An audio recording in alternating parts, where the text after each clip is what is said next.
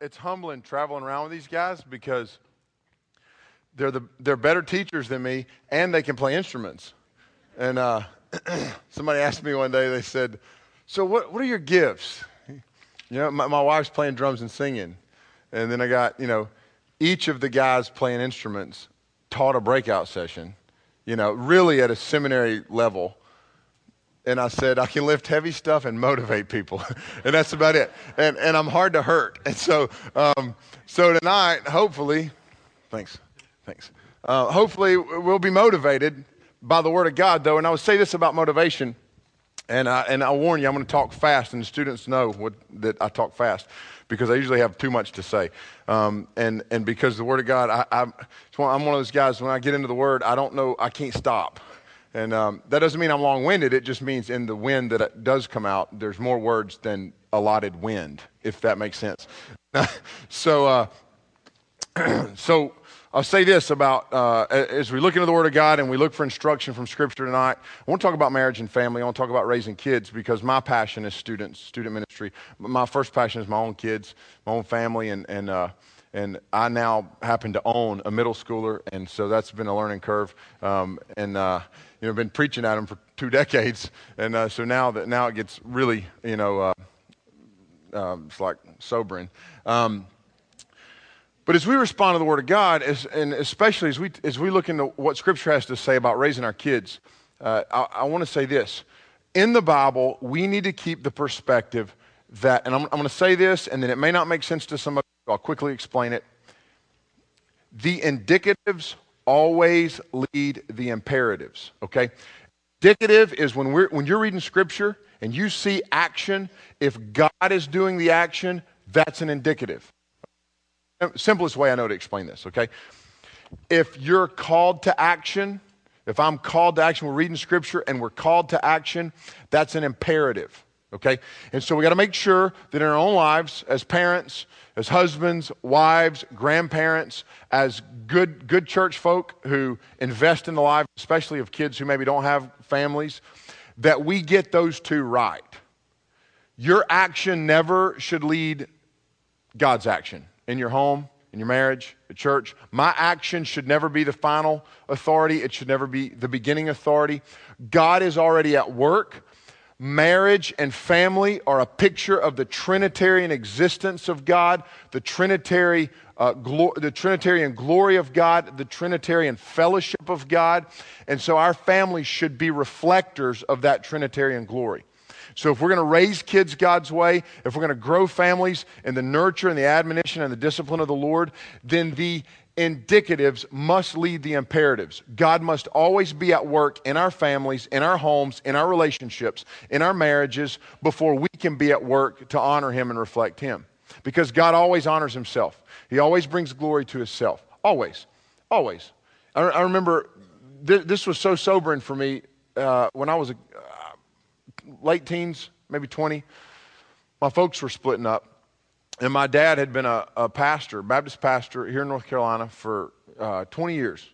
And he fell into moral sin and walked away from our family. And I remember sitting on the edge of my bed and just devastated by this. And really realizing that to that point, my faith didn't have its own feet. It's kind of, I was just kind of doing and being, Larry Holloway's son. And I remember bargaining with God, or not bargaining with God, but almost demanding from God an explanation. How can this be? This is, your name is ruined. This community is a small mountain community. My family is generations and generations deep in that community. It's ruined. Our family name's ruined. Your name's ruined. How could you let this happen? And the Lord immediately spoke to me from Isaiah 48. I opened my Bible. At that point in my life, I was not a Bible reader.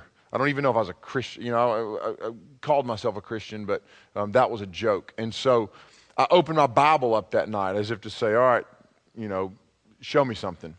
God took me straight to Isaiah 48. I don't know if you ever had this happen. I've only had it happen a few times in my life, where it's almost like the verse that He pulled out and stuck in my face was a ball bat to the head.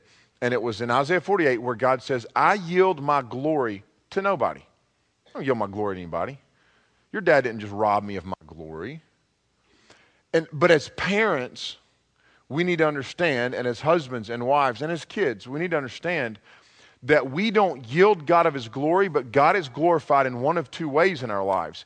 Either as we reflect his nature by being testimonies to his grace, testimonies of the faith that he's given us, living out the spoken word, fleshing out the spoken word in our lives so that God works in and through us, so that the indicatives lead the imperatives. God is working, and as a result, we're working as he works through us, and he's glorified. Or he's glorified in our disobedience and rebellion when we do things on our own terms.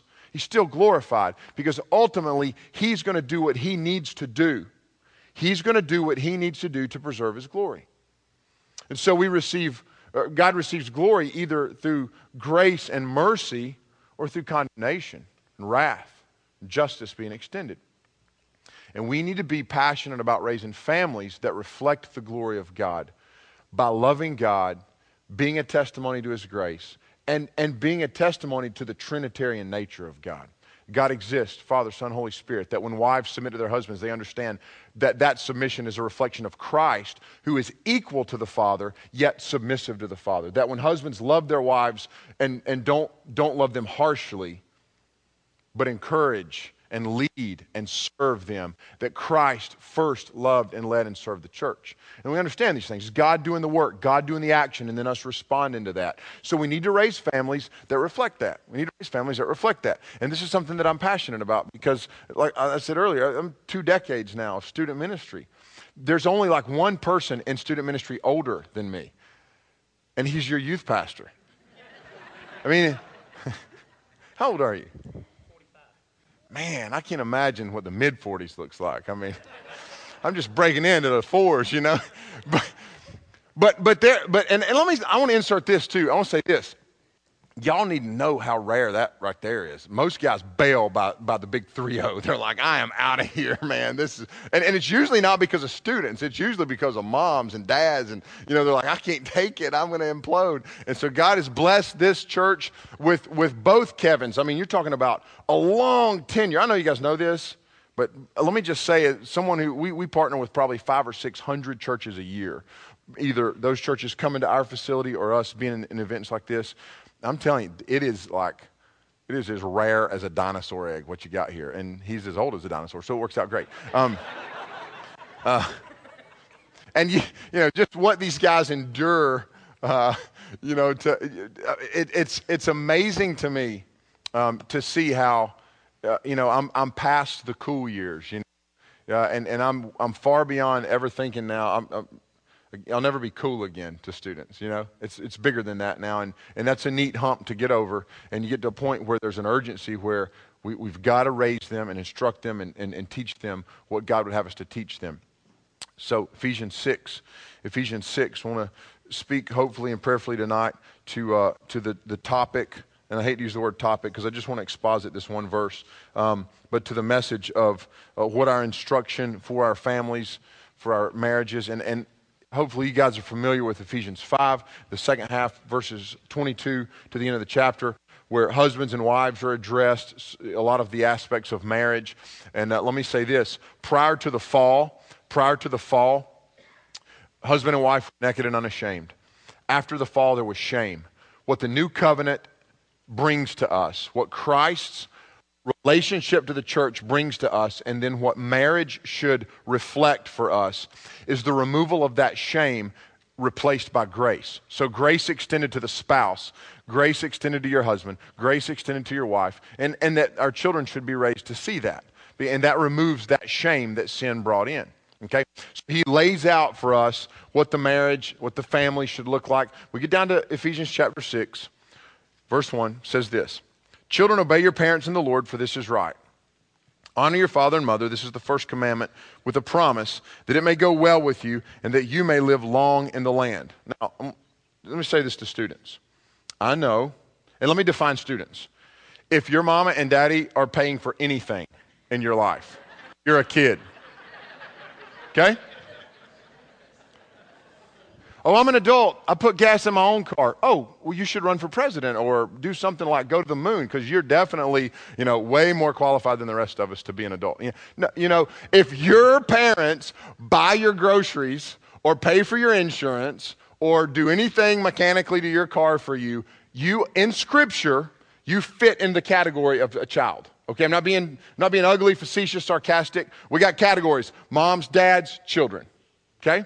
Husbands, wives, children, all right? Men, women, children, okay? If your postgraduate tuition is being paid by your parents, you fit into the child category, okay? Not being silly, just reality, all right? Parents, you agree? Yes, you do, because your wallet feels it, okay?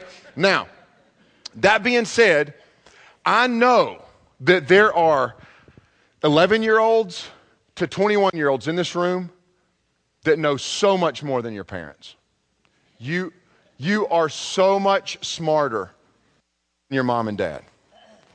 I know you know that. Now I'm being sarcastic. Okay, so Scripture gives you some clear instruction here. Honor your parents. Obey your parents.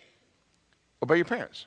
If they're not telling you something, listen, I'm going to give you when you get to disobey your parents. You still don't get to dishonor them. But I'll tell you when you can disobey them. When they instruct you to do something that is contradictory to what Christ has called you to do. But you still honor them. You don't do it in an ugly way. You don't do it in a disrespectful way. And probably, I'm going to go out on a limb and say that most of you will not be faced with that decision. Okay? Obey your parents. Honor your parents. God expects it from you, okay? Then he says this, verse 4. Fathers, do not provoke your children to anger, but bring them up in the discipline and instruction of the Lord. I want to park right there. I want to say this, again, as a reminder. God examples fatherhood for us. God the Father is the supreme example of fatherhood. Moms, right here, what we're going to do is plug you right into that category, understanding that go through Ephesians chapter 5 where kind of the structure of the family is laid out. We're going to assume that mom and dad or mom and stepdad are going to be unified in this, okay? So we're speaking to dads, but we're speaking to parents, okay? And understand that God is the supreme example of fatherhood as Christ is the supreme example of what a husband is, okay? Understand that if that's the case, then the indicatives are already leading. If I'm to be a dad who reflects the nature of God the Father, then I need to understand God the Father already reflects that nature. And so what I'm doing is I'm submitting to that. Okay, I'm submitting to that. I'm going to be a dad who reflects God the Father. Okay? Do I need to quit moving around? Would that help, you think? We good? Okay. I'll try to. The kids that have been to camp are like, oh, he's going to quit moving around. We'll see how that works. Dearly beloved. We are gathered. Okay, so here's what I want to do. I want to jump out of the text for a minute. I'm a practical guy. I like practical. I like application. I like examples. I'm a show me how to do it or get me pointed in the right direction and then leave me alone and we'll make it happen, okay? So what I want to do is I want to look, oddly enough, maybe this may seem like a stretch for some of us, I want to jump back into the story of David's mighty men. And I want to look at some principles that I think we can learn from the way David led. Because David, apart from Christ, is kind of pointed to as the example of what a shepherd should be. Okay, so where I'm going with this, why we'll go there is because what we're talking about is fathers and mothers shepherding their children. Some of you may have read, I think it's Tripp's book, Shepherding a Child's Heart. Okay, so the idea that we are shepherds and we've been given the instruction of shepherding. Okay, so we'll look at what David did in the way that he led his men. So I want to learn from this. So if you would, and then we're going to look at 4 of David's mighty men, then we're going to jump right back to Ephesians 6:4 and look at what that discipline and instruction, nurture, and admonition of the Lord is. Okay? And we'll do about a dozen practical, just boom, bullet points of how we can reflect God in the way that we raise our kids in the nurture and admonition of the Lord. Okay? So turn with me, if you would, to 2 Samuel. In chapter 23, 2 Samuel chapter 23, all right? Now, the reason this is hot on my mind right now is because my son and I are studying through the mighty men. And if you're a dad, I encourage that. You want to give your son examples of men of faith who are not emasculated, I guess would be the word. That men of faith that, not like, I remember watching an episode of Bonanza where the parson, the one Christian guy who was like a professional at following Jesus, when the town was being raised by, the Indians or whatever, he was locked up in the church with the women and kids, okay? And so we want to show our sons that godly men need to be men of courage. They need to be men of compassion and sensitivity, but they need to be men of courage. So we're going through the mighty men of David. And so I want to look at 4 of these guys, okay? And the first one comes in verse 8, 2 Samuel 23:8. All right, I know this seems like, why are we jumping over to 2 Samuel? All right, so if you would humor me, not humor me, that's not the right word, but just bear with me, okay? Verse 8, these are the names of the mighty men of whom David had. Josheb-Basshebeth, that dude wasn't from Midland, was he? Some of y'all were in Spencer's breakout. We were talking about Midland, Georgia, and I was like, "There's Midland right down the road. I know this. My cousins live there." Okay, but he wasn't from there. A Tachamenamite, he was chief of the 3. He wielded his spear against 800 whom he killed at one time. So this man kills 800 men at one time. And Jesus instructs us in John 15 that the world will hate us.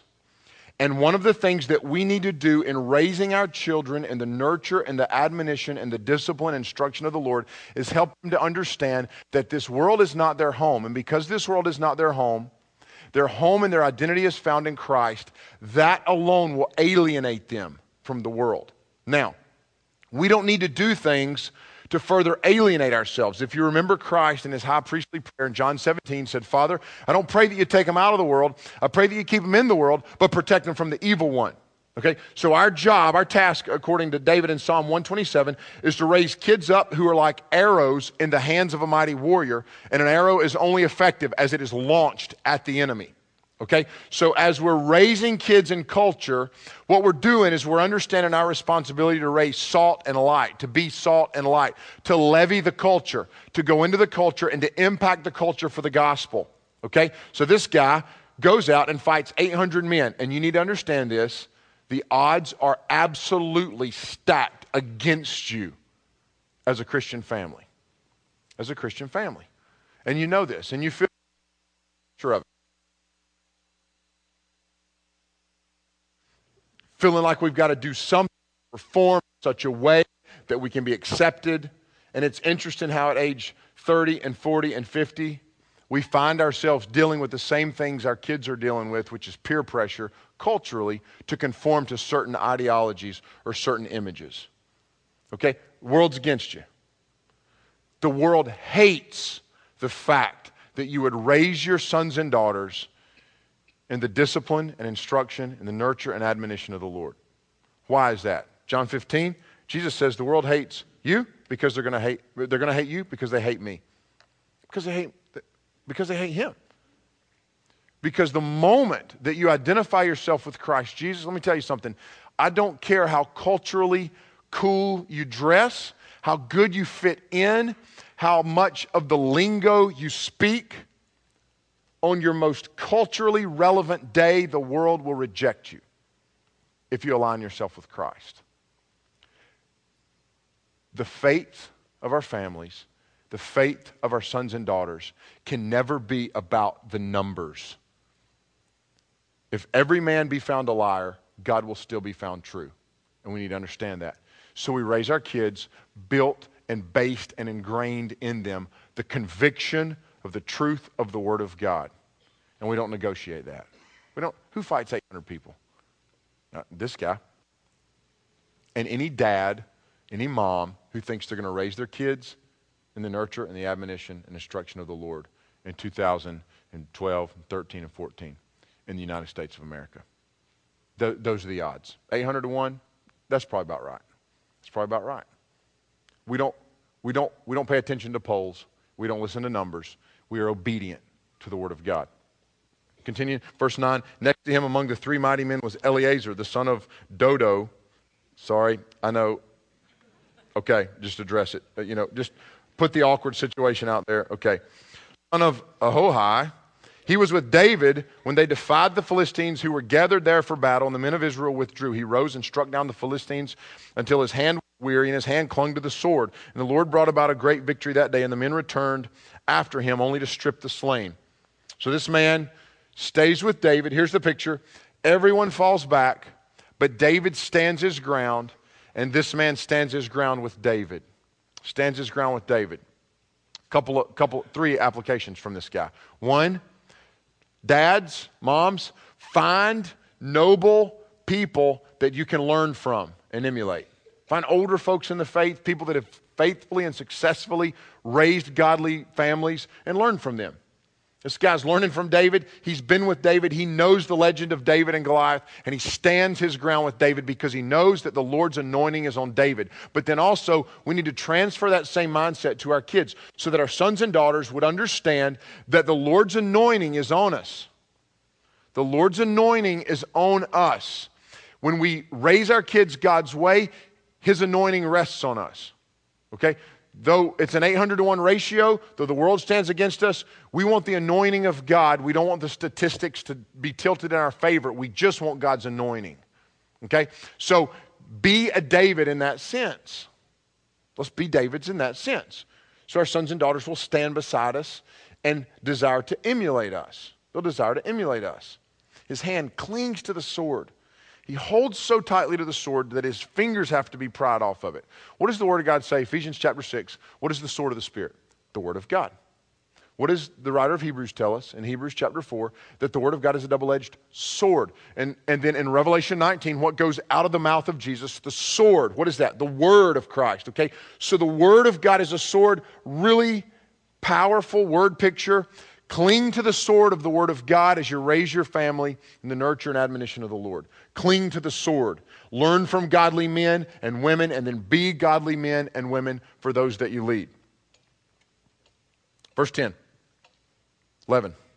Verse 11. And next to him was Shammah, the son of Agi, the Hararite. The Philistines gathered together at Lehi, where there was a plot of ground full of lentils.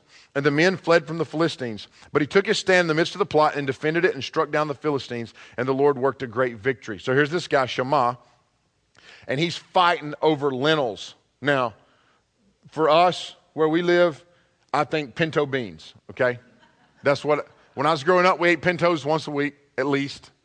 That was on a down week. And a lot of times you ate them, Tuesday night and heated them up Wednesday night and maybe Thursday night, okay? So here's a guy who fights, statistically, it doesn't give us a number here. I think maybe it does over in the Chronicles account. But this man fights over, listen, this is where, the old saying, it don't mount to a hill of beans? Don't tell this guy that. Okay, he fights, listen, what does he tell us? Little things are not little things when they're vital to the survival of your people. Little things are big things. He's fighting over beans. Why? Because his people got to eat. They got to eat. They have to eat. Little things are big things when they relate to the survival. Listen, dads, it's your job to teach modesty to your daughters. It's your job to understand what's on your son's laptop or his iPhone. It's your task to teach sexuality to your children. It's your task. Because those are not little things. But somehow society has diminished them. And in the world's eyes, they're little things. But they're not little things. They're things that, by and large, shape and determine the way our kids will view God. One of the honors of my life has been to teach these things to my kids. And I got a long ways to go. Let me insert this. Make sure that you understand, when a pastor stands and preaches, he does so on the authority of Scripture, never based on his own authority. And I'll be the first to confess to you that this is wearing me out personally right now. I'm studying this, preparing this. It's killing me because it exposes failure and shortcomings. Okay? That's why Paul says that the Bereans were more noble than the Thessalonians, because they took the word of God and measured Paul's words to make sure, okay, is he speaking from his own authority or from the authority of Scripture? Okay? So word of God, and so we have to respond to it. We have to be mastered by it. I think one of the most important things that we can do when it comes to the little things and we'll get to this in a minute when we go through those bullet points, is understand that the time we spend with our sons and daughters matters infinitely more, exponentially more than the inconvenience it might cause you at the end of a day where you're exhausted.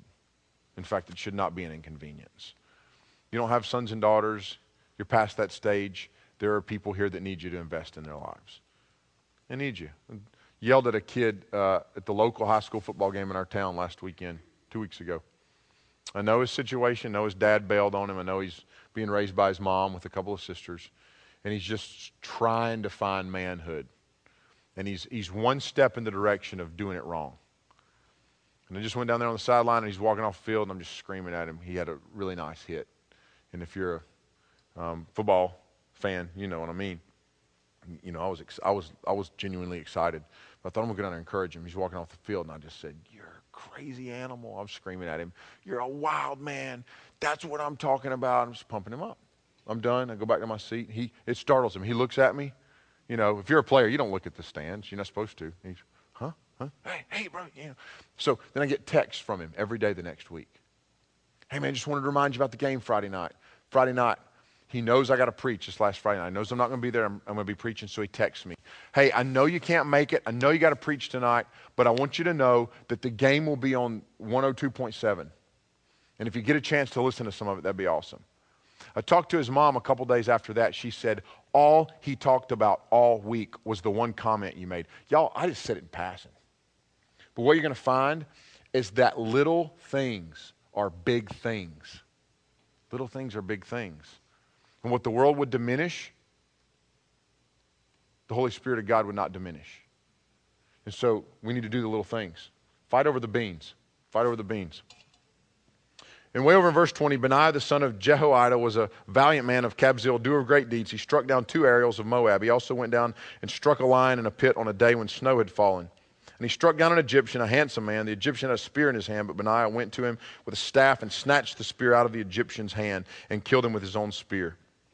So he goes into the pit and he kills the lion. So what's the application? Well, I think it's twofold. One, we've been instructed, I believe, in Scripture as parents to create, and maybe not expressly instructed, but when we see the instruction of the Lord throughout the Word of God, one of the things that I think God has called us to do as parents and families and homes is to build an Eden-like existence for our family, okay? So Garden of Eden, God had fellowship. He walked with Adam and Eve. He communed with them in the cool of the day. There was an open relationship where they experienced freedom like we've not experienced since, in one sense.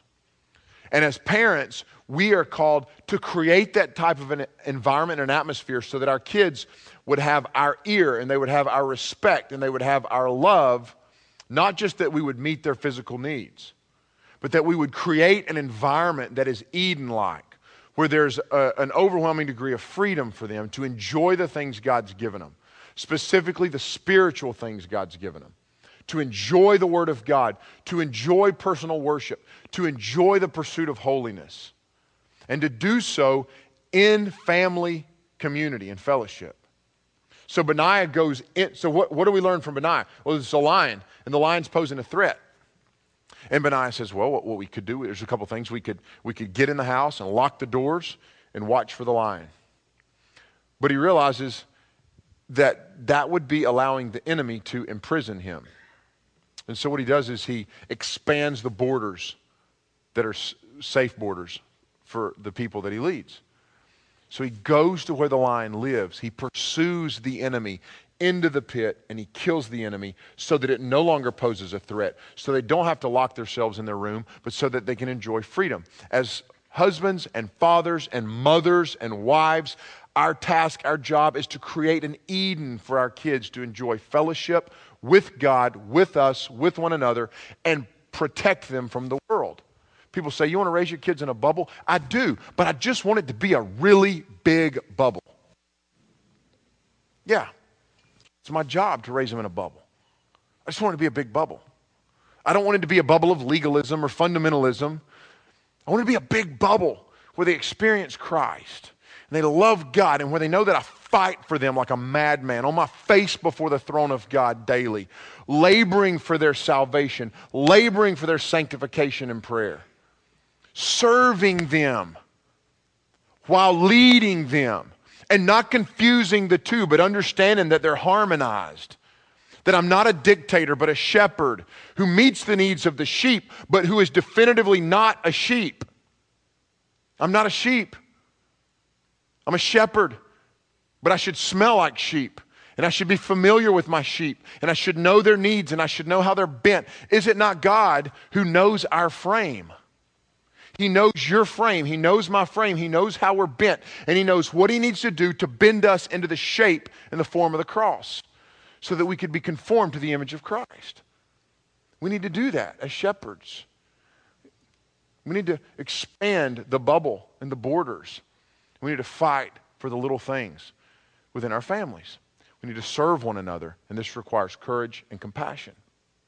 Bullet points, practical application. So there are certain things that I believe that we can do culturally, and I hope that the last few minutes here will give you practical application, things that we're really trying to implement in our home that we've not mastered for sure yet, but that we're striving towards, and I would like to share those with you. I've got about 63 of them, but tonight I'm going to give you like 13, okay? Some of you are like, whew, okay. That would be another conference, another month-long conference. Number one, love the Lord, love His Word, and worship together. Your home, your Eden should be a place where God is worshiped, where Yahweh is exalted, where Christ is adored and exalted as King and Lord and provider and defender. Where food is seen as a gift from God. Where a warm bed is recognized as provision from God, and where He is thanked and worshiped because of that. For us, we get around at night and we worship together, we read the Bible together, we talk about it, we share stories. Storytelling is huge for us. We share stories. Share stories. Everybody's got to tell a story from the day. I don't know what happened. Well, think of something. Something happened. It's funny. It's funny how, sometimes you got to steer and lead the conversation. My son, in defending his older sister not long ago at camp, some boys threw a rock and missed my daughter, but hit her best friend. They're standing there. So my son, who's now 10 but was 9 at the time, marches up the hill. Okay, I've taught him. I said, son, remember the guy that fought the 800 guys? He didn't worry about size or numbers. Okay, somebody messes with your sister, don't worry about size or numbers. Okay, I'll get you out of jail or come to the hospital or whatever. Okay, but we'll work it out. So he marches up there. And someone relays this to me later. This is maybe the next day or later that night. Somebody says, Tuck marched right up there. He squared up with those guys. He said, who threw a rock at my sister? These guys are like, middle school, probably 7th, 8th graders. And they just kind of like, who is this kid? And I think finally just, they're like, to deal with the inconvenience, they went and apologized. Definitely weren't scared of him. There's 4 of them, and here's this little 9-year-old. So I get home that night. I want to encourage that and tell him you did a good job. Anything happen today, Tuck? Have football practice. Okay, that's good. Anything after football practice? Came to camp and we shot basketball. Okay, that's good. Anything just like, out of the ordinary, crazy? Oh yeah, I threw the cat off the porch. I was like, great, let's go with that story. Tell me about it. Tell stories. Share experiences, but do so, provide that worship setting. This may mean that we peel away from the television set, or listen, I'm not against TV. I love watching football, and if you're a Christian, you should have Netflix, I think. And I'm just kidding. That's a bad joke. But I mean, I'm not like we just bought a TV. It was awesome. First time we've ever done that. It was fantastic. We got it on the wall there. We don't have satellite or cable, so far we're just staring at it. But it's awesome. Once we figure out how to hook the thing up with the internet, we're gonna be in business. But nothing matters more than that time. Okay, so as we lead in worship, we should love the Lord and we should love the Word. We should love the Word. As we love the Word, they'll love the Word. As we love God's standard, they'll love God's standard. which is the next point, and that is we should teach them and reflect for them, an example for them, what it is to love God's standard, to love God's purpose, to love God's will, and not just force them to conform to it. Teach them to love it. Teach them to love it. How? Love it. God made it work this way. They're going to love what you're going to love. And some of you, listen, let me say this. If you're going, it's too late for me. I blew it. No, it's not. It's not. It's not. I promise. God is always faithful to his word. And some of you are already dealing with the regret of mistakes made in raising your own kids. And I would say to you this. David carried the head of Goliath home. That was a weight that was bloody and inconvenient that reminded him of battle. But it was also the fragrance of victory. Carry your past sin as a bloody reminder of the victory that God has given you and promised for you. And don't hold to it. Don't stake yourself to the corpse laying on the battlefield. But understand, God has given you freedom. And if you'll pursue obedience to his word, he'll honor these things. Love the Lord. Love his word, and your kids will follow. Well, my son's 20 and my daughter's 24. Love the Lord and love his word and watch God honor that. And settle in for a 2, 3, 4 decade-long fight. Because it may take that long. In understanding that, as we teach them to love God's standards, as we create an Eden-like existence, what we need to do is create an Eden and a garden that reflects the one that God created to begin with, which is a garden of yes, not no. A yes garden, not a no garden. Don't focus on the don'ts, focus on the do's. Don't focus on the no's, focus on the yes. God says to Adam, here it is, enjoy. Oh, this tree. Stay away. Don't eat this one. Really? Everything else is mine? Everything else is yours. But we reverse that, don't we? It's kind of a reflection of the sin nature. We expect the worst. We expect the worst. And so we create a garden of no's. And there's a yes here and a yes over there and a yes over here. And if we're not careful, what we do is we put the yeses in the wrong place and the no's in the wrong place, and we focus on things that really don't matter. And I think that one of the things that we need to learn and understand is that in the formative years, and there may be somebody here, probably not many of you, maybe someone here with small children, and I would say that that is the season for breaking their will while nourishing their spirit. We don't break their spirit, we don't crush their spirit, that which the Lord will work and move in to regenerate them, but because their will is driven by their sinful nature. David says in Psalm 51, I was conceived in sin and iniquity, my mother brought me forth. And if you want to see sin as far as the sin nature is concerned in its rawest form, a toddler will example that for you, won't they? They would kill each other with no conscience. Throw one Oreo in the middle of the room and a butcher knife and turn 8 toddlers loose. There will be blood, limbs, eyeballs gouged, no conscience. Why? Because it's self-preservation, isn't it? Self-preservation. So that's the season of their life where we need to enforce and break their will and be consistent. And don't think it's cute when 2 and 3 and 4-year-old kids sin. Don't smile at that. You're to reflect God. You're to reflect the Father in the way that you do that. So that later you can teach and lead. And at the time, if we do that faithfully, when the time comes for us to be handing over responsibility and coaching and counseling them, then we'll be able to do that. So you can't rein it in with a 16 or 17-year-old.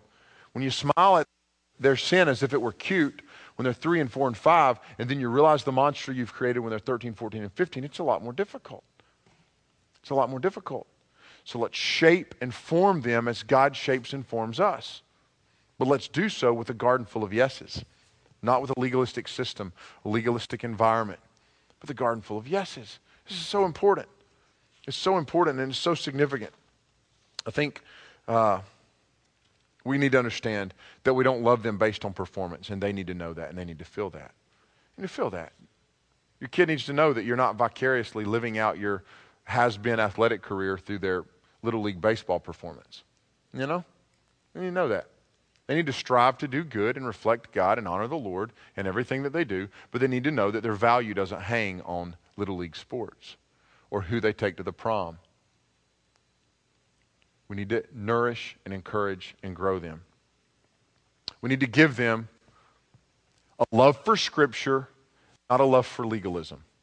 A love for Scripture, not a love for legalism. In fact, they'll not love legalism.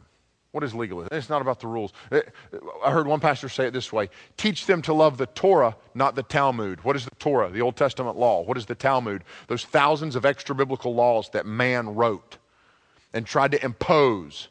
When God had said in Deuteronomy 6, teach them the word, write my laws on their hearts, write them on their heads, write them on the doorposts of your house, and to 1,000 generations I'll honor that. And they went, oh, okay, well, if that's good, we should write 10,000 more laws and throw them on our kids.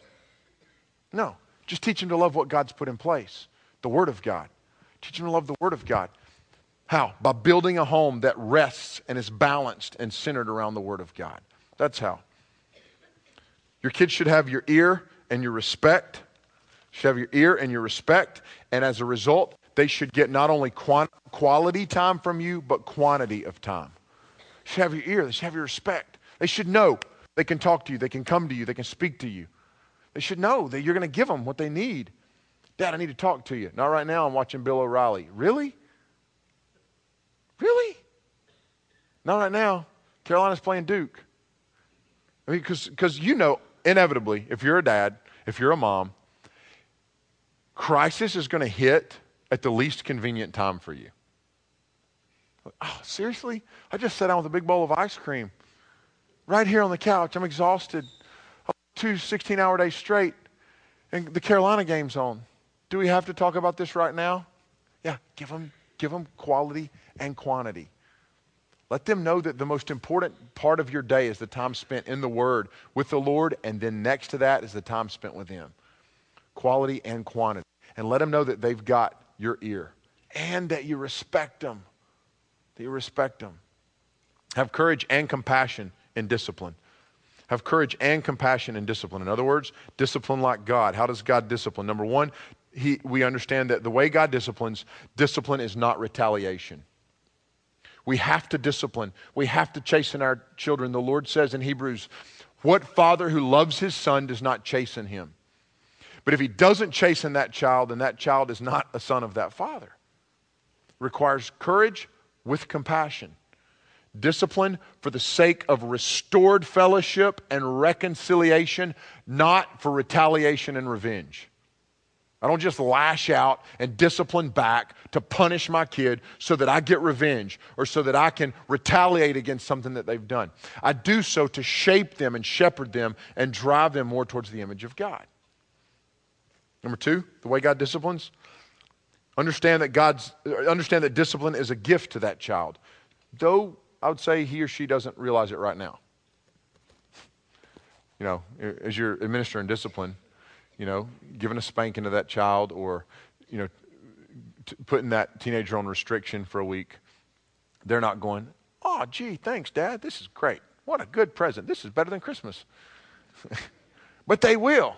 How many of you, maybe, I would say a lot of us can look back and go, I can look back and thank the Lord for a couple of times I got my hind end whooped.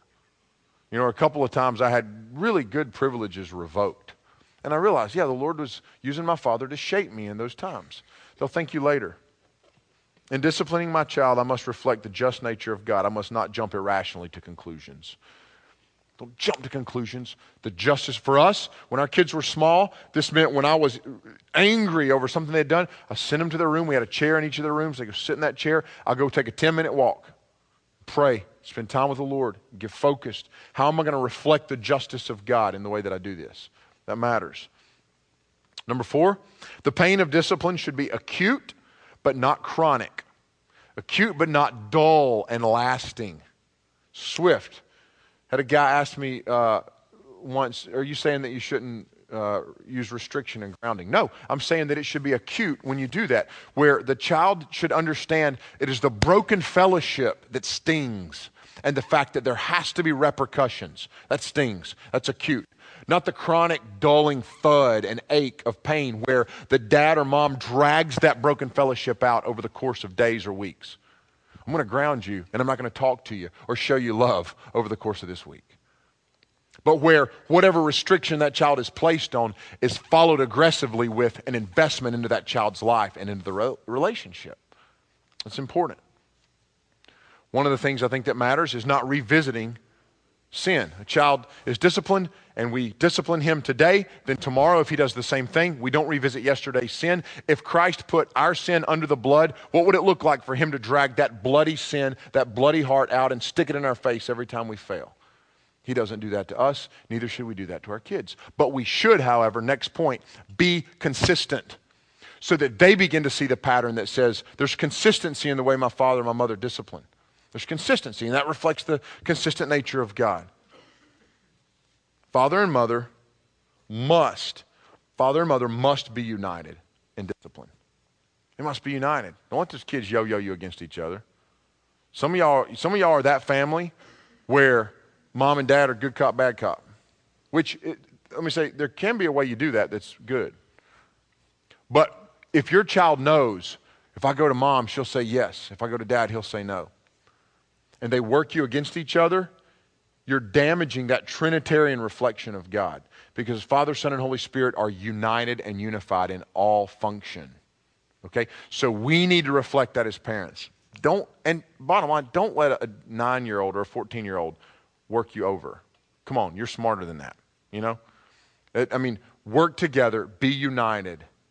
Dad, take the lead, serve, lead. Mom, trust the leadership of the Holy Spirit in your husband and be united in that. And the last thought I would add on discipline is to realize that discipline is part of the preparation as you prepare your kids for adulthood. As you prepare them for adulthood. Last thought is this. Here's what I'll do. End with a thought, the last kind of bullet point, and then give you an example or give you one story. Okay, last one is this. Your family, wives, your husbands, your wives, parents, your children, have no greater need from you than your personal holiness. Your sons and daughters, your grandsons and granddaughters, your stepsons and stepdaughters, they don't need anything from you more than they need for you to pursue holiness, for you to pursue Christ.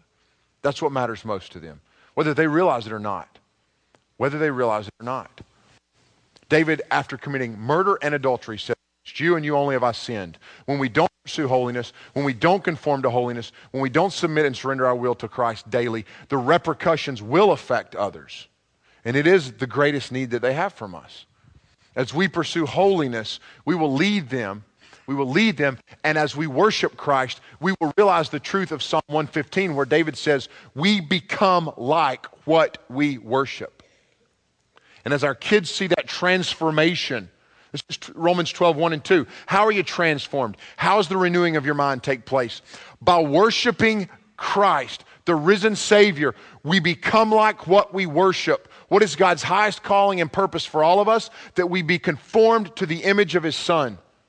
And as we are conformed to Christ, and as we become like that which we worship, our children will see that, and they need that. Likewise, in 2 Corinthians chapter 3, Paul says that we are being changed from one degree of glory to the next into the image of the Father, into the image of the Son. Our kids need to see that. And as we lead that way, and they see that, they will follow. And as they follow us, what they will see is that we follow Christ. And so then, when we are taken out of the picture, they're following Christ. They're following Christ. They just need you to lead them. I'll close with a sobering story, sobering for me. When my oldest was, probably 5, 6 years old, she said, "Daddy, will you wake me up in the morning when you get up to study the Bible?" And we do family devotions at night. I said, "Sure, yeah, I can get up." I said, "You can't read." "That's okay, I just want to sit and pretend I'm studying the Bible." "All right, okay, that's cool." And I said, "At the end of my quiet time, I'll get you up and then we'll read together. How about that?" "Okay, that's cool." So get her up.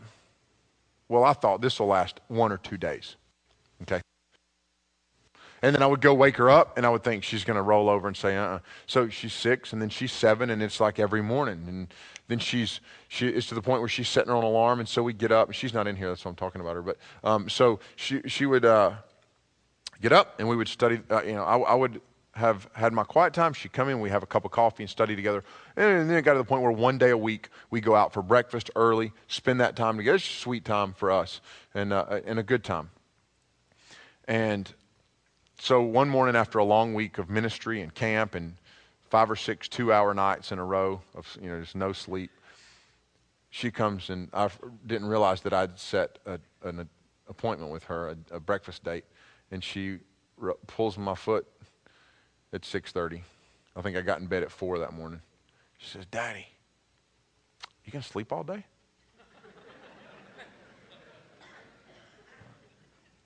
Well, it crossed my mind. Is it the same thing to sleep if you're unconscious and don't have any say-so over it, you know? But here's the reality that dawned on me. In that moment, I realized that I will not always lead well, but if I lead well most of the time, and if I'm consistent most of the time, God will honor that enough that when I dive, those I lead will push. And I refuse, listen to me, I refuse to be led by little girls and little boys. But I am perfectly fine at times to be pushed by them. And if we do our job, God will bless in such a way that our family pushes and drives, and that calls us to leadership.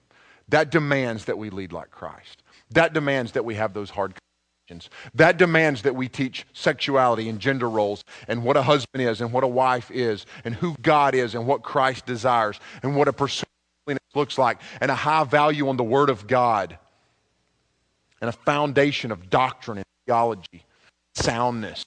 The rest of their lives they can build on. Because while they will stand and answer and give an account for their own lives and what they do with the gospel, I will stand and give an account for what I did to invest in the foundation that their life sits on. And you will give an account, and we will give an account, and we need to be faithful.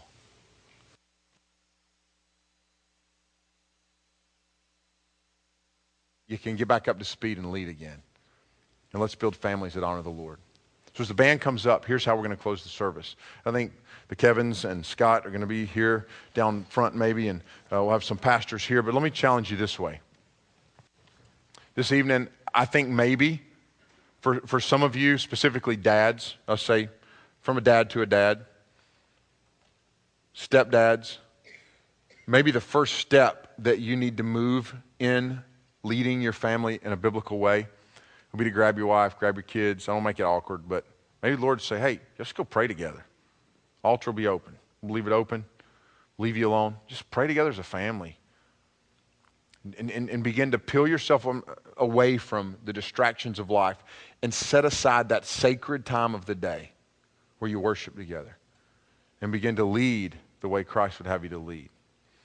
And so the invitation is open in that way. Pastors will be here if you want somebody to pray with you, talk with you. Certainly love to do that.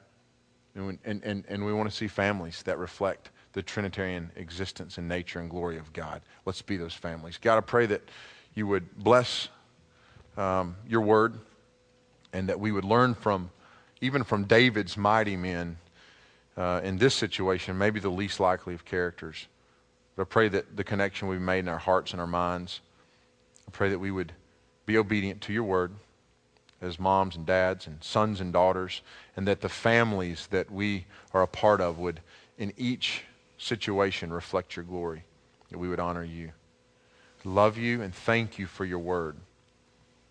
Pray that we would love it, worship you, and under its authority, because we know that it is possible to love Christ without loving his word. Because in the beginning was the Word, and the Word was with God. And you, as the Word, became flesh and dwelt among us. I pray that we would love you and love your Word, and our families would be sanctified by that. In Jesus' name.